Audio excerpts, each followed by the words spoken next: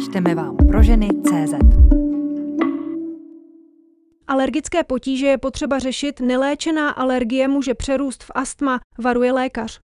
Rozhovor s Petrem Pšenicou vedla Simona Procházková, načetli roboti Sylvie a Pavel.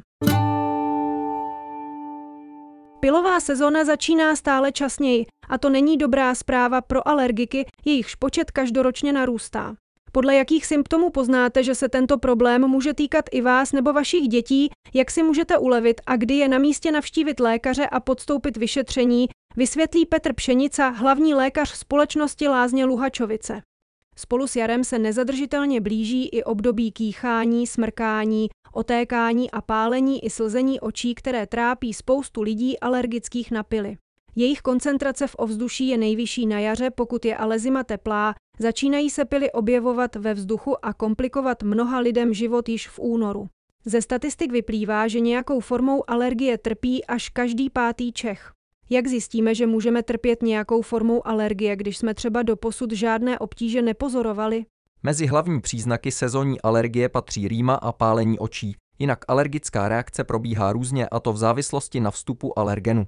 U většiny silných alergiků jsou ale příznaky zjevné, to znamená, že mají například problémy s dýchacími cestami v podobě alergické senné rýmy, kašle, někdy až dušnosti či chronických zánětů průdušek, ale může se projevit také jako zánět spojivek či atopická dermatitída. Bohužel rostou počty alergiků i mezi dětmi, mívají ti nejmenší závažnější obtíže než dospělí. Vždy záleží na věku dítěte a druhu potíží, které se u něj po vystavení alergenu objeví. Některé děti mají pouze mírnou rýmu, jež je nijak zvlášť neobtěžuje, jiné ale mají potíže daleko větší, nemohou se soustředit ve škole či špatně spí. Je to vždy na posouzení praktického dětského lékaře, který by měl znát rodinnou anamnézu.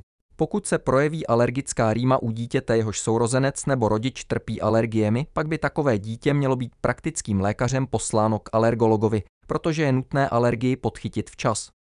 K lékaři bychom se tedy měli raději objednat vždy, když se alergické potíže objeví. Ano, pokud u sebe nebo svého dítěte začnete některé příznaky alergie pozorovat, na nic nečekejte a objednejte se k praktickému lékaři. Ten shodnotí stav a případně vás odešle do alergologické ambulance. Alergolog pak provede spirometrii, eventuálně zátěžový test, případně ještě krevní a další testy. Postup se samozřejmě vždy odvíjí od zdravotního stavu konkrétního pacienta. A když lékařské testy alergii prokáží, co následuje, nejspíše jsou nutná nějaká režimová opatření, jak probíhá léčba alergie. K léčbě alergií je vhodné především kloktání, prolévání nosu a inhalace minerálními vodami, například běžně dostupnou vincentkou.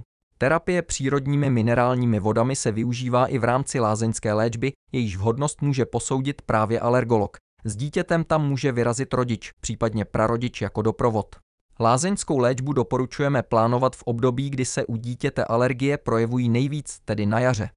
Spousta lidí své obtíže řeší vlastními silami a s návštěvou lékaře otálejí. Může neléčená alergie přerůst třeba v astma?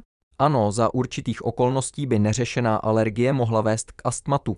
Chronická expozice alergenům může způsobit zánět a súžení dýchacích cest, což je charakteristické právě pro astma. Je proto důležité řádně a včas alergie diagnostikovat a léčit, aby se riziko vzniku astmatu minimalizovalo.